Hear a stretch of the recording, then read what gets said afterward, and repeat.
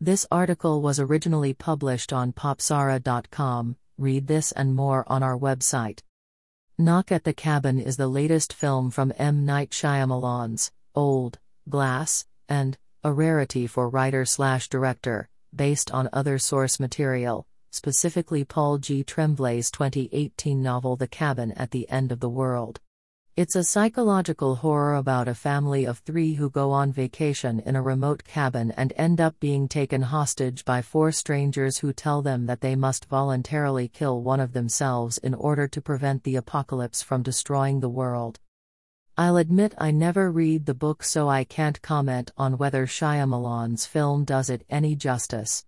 However, if Tremblay's book is as bland and tedious as the film, I won't be going out of my way to pick up a copy. Eric, Jonathan Groff, and Andrew, Ben Aldridge, are a same-sex couple who have taken their 7-year-old adopted daughter Wen, Kristen Cui, to a remote cabin for a vacation.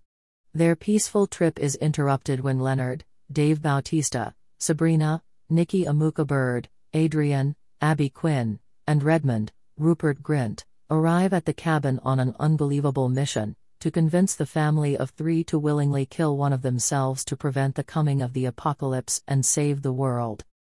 Fortunately for the vacationers, none of their uninvited guests are allowed to kill them. Their sacrifice to save the world must be willing, after all.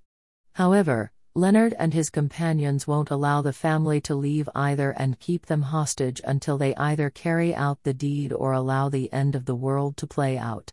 Not much of a choice when you think about it.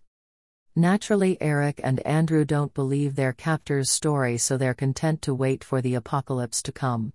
As time goes on, however, the captors carry out their own sacrifices that seemingly unleash disasters upon the earth.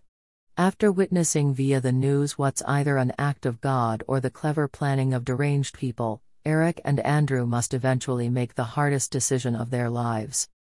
Because Knock at the Cabin is basically a one-location story involving a family being trapped in a room with plenty of dialogue, there isn't much for the actors to work with. Sure, there are a few flashback scenes to break things up a bit and to attempt to add some depth to the characters, and even some attempts to escape. But it's such a bland story with questionable actions by the characters resulting in non-memorable performances by the cast. Director M. Night Shyamalan has once again approached telling a story in a simple, stripped-back, intimate style that unfortunately doesn't do the uneventful plot any justice. His overly long scenes with excessive use of extreme close-ups and questionable dialogue only serve to amplify the fact there isn't much story to tell here. Flashbacks feel like time fillers. Dialogue feels like time fillers. Camera movement feels like time fillers.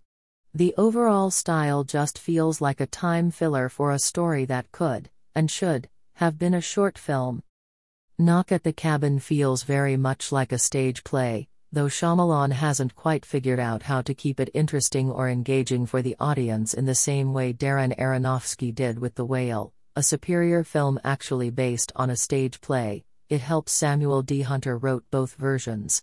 With exception of Andrew, who delivers the most believable reactions and dialogue, none of the characters are believable with their questionable actions and dialogue that makes it harder to connect with them. Because I don't believe the characters, I couldn't get pulled into what's supposed to be psychological horror. I don't even know how it earned an R rating because this movie is tame. Knock at the Cabin isn't a terrible movie, but it's not a memorable one, either. I didn't hate it, though with an excessively drawn-out and uninteresting plot carried with forgettable performances and a severe lack of genuine psychological horror. This is a movie that would have worked better on a streaming service instead of wasting a perfectly good theater at the cinema. Better luck next time, Shyamalan. Thanks for listening. Read this and other articles on popzara.com.